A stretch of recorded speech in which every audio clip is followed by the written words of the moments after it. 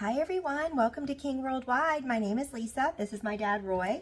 Hello everybody. Today we're talking about the New Covenant. Last time was Old Covenant. Old Covenant. This is the New Covenant.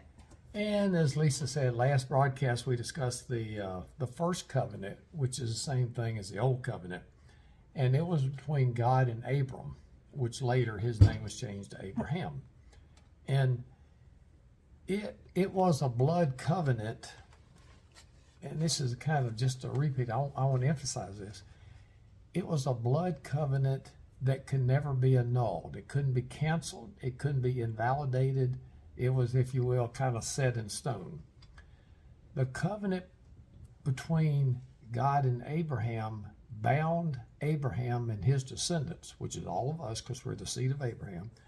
It bound us to God and God to us with ties that could not be broken or dismissed.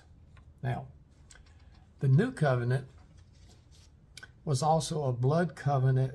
It was actually between God and Jesus, and it was a promise that God would forgive sin and restore fellowship with those whose hearts were turned toward Him.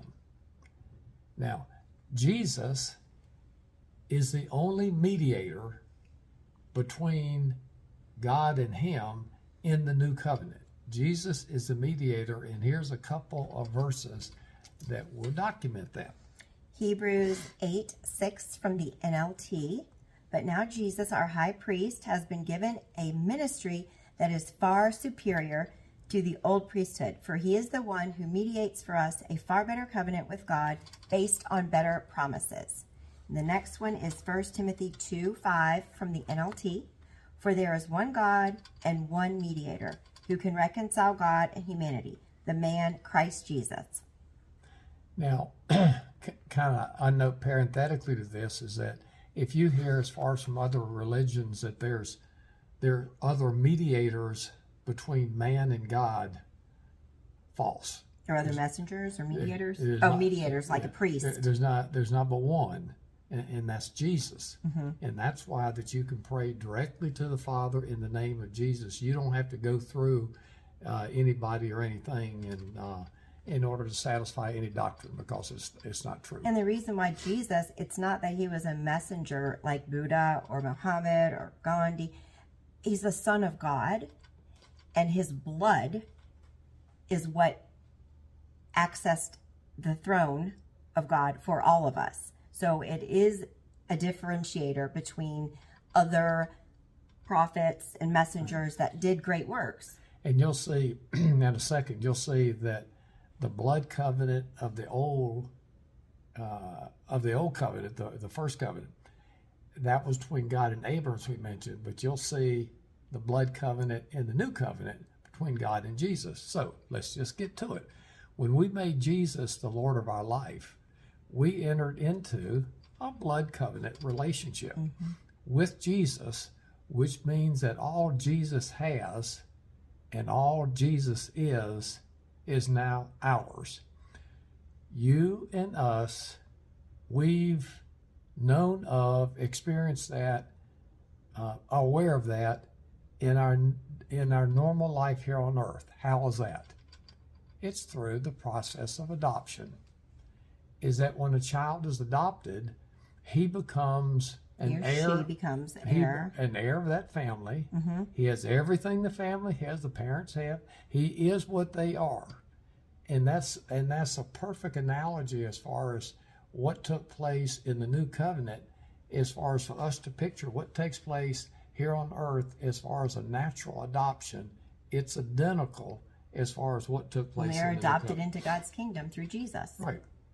And so, conversely, Jesus took everything from us. Conversely, Jesus took our name, which was whatever we inherited from Adam. That included sin, that included fear, that included weakness. And death, and spirit of death. We were on the path, before Jesus, we were on the path, on the expressway straight to hell because of Adam's treason. Right. And so that's what's so cool about this, is that with Jesus coming, we were given life and given it to more abundantly. As a Christian, we are the seed of Abraham, as we said earlier. That means everything God promised to Abraham belongs to us. It has been passed down to us through, guess who? Jesus. And through his suffering, death, and resurrection that took place at Calvary. Now, we turned loose of Adam as our father and received God as our father. We became an heir of God and a joint heir with Jesus. He's our brother. We have been given the name of Jesus. Here's a couple of verses. Philippians 2, verses 9 and 10. This is from the Berean Standard Bible. Therefore God exalted him to the highest place and gave him the name above all names, that at the name of Jesus every knee should bow in heaven and on earth and under the earth. That's why that when we pray to the Father in the name of Jesus, that's where the power comes in. Because our brother had to access it for us. You can't, if you're not connected to the Father, you're kind of in limbo out there. It wouldn't connect us, right? Mark 16, verses 17 through 18, the Berean Standard Bible. And these signs will accompany those who believe. In my name, they will drive out demons. They will speak in new tongues. They will pick up snakes with their hands. And if they drink any deadly poison, it will not harm them. They will lay their hands on the sick, and they will be made well. We were given, as Lisa just read in that particular verse, we were given the authority and the power of Jesus from the Father. So here are a couple verses, and we're going to kind of summarize this when we finish these next two verses. But listen to the authority and the power that you and I have, because when enacted properly, we have the same power as Jesus did when he was on the earth. And I will say, salvation doesn't just mean accepting Jesus in your heart. It means surrendering your lives to follow Jesus. And then when we apply these scriptures, that's when they work. So don't think you can just say, oh, I accept Jesus in my heart, do whatever you want in life, and try to quote these scriptures and then be upset that their demonic entities do not obey. We have to be surrendered. I mean, that's the point. Let God give up our life, but then he gives it back to us better. So Luke 10:19, Berean Standard Bible. Behold, I have given you authority to tread on snakes and scorpions and over all the power of the enemy. Nothing will harm you. Matthew 10:1, Berean Standard Bible. And calling his 12 disciples to him, Jesus gave them authority over unclean spirits so that they could drive them out and then heal every disease and sickness. So, you see in summary here in the Old Testament, between God and Abram, then Abraham, and then in the New, and we're the seed of Abraham, and in the New Testament, God and Jesus, and we're joint heir with Jesus.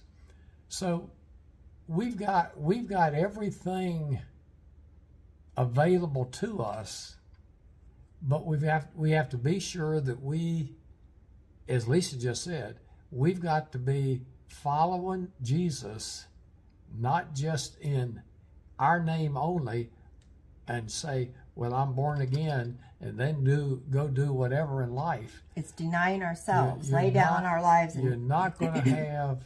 It's very frustrating. I know. I did it for a long time. It's probably like being half pregnant. I don't think. Dear, you can't be that way. Well, you can't be that way, and that's the same thing here. Is that you aren't going to get much results. Results is the thing. You won't have peace, and the demons won't go in your name. You'll have things happen in your life, and you won't have control over them, and it's very frustrating.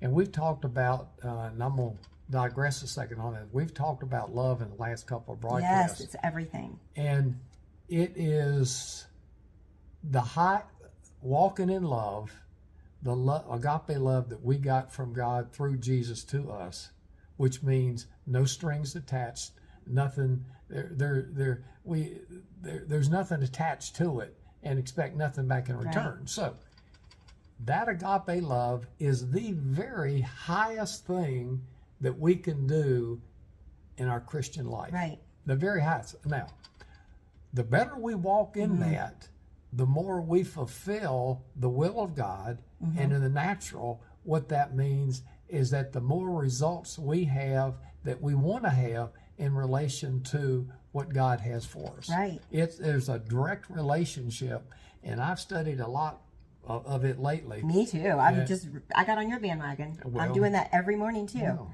Pay no attention to a suffered wrong is my big one, right? I love it. okay. Talk soon. Have a great day.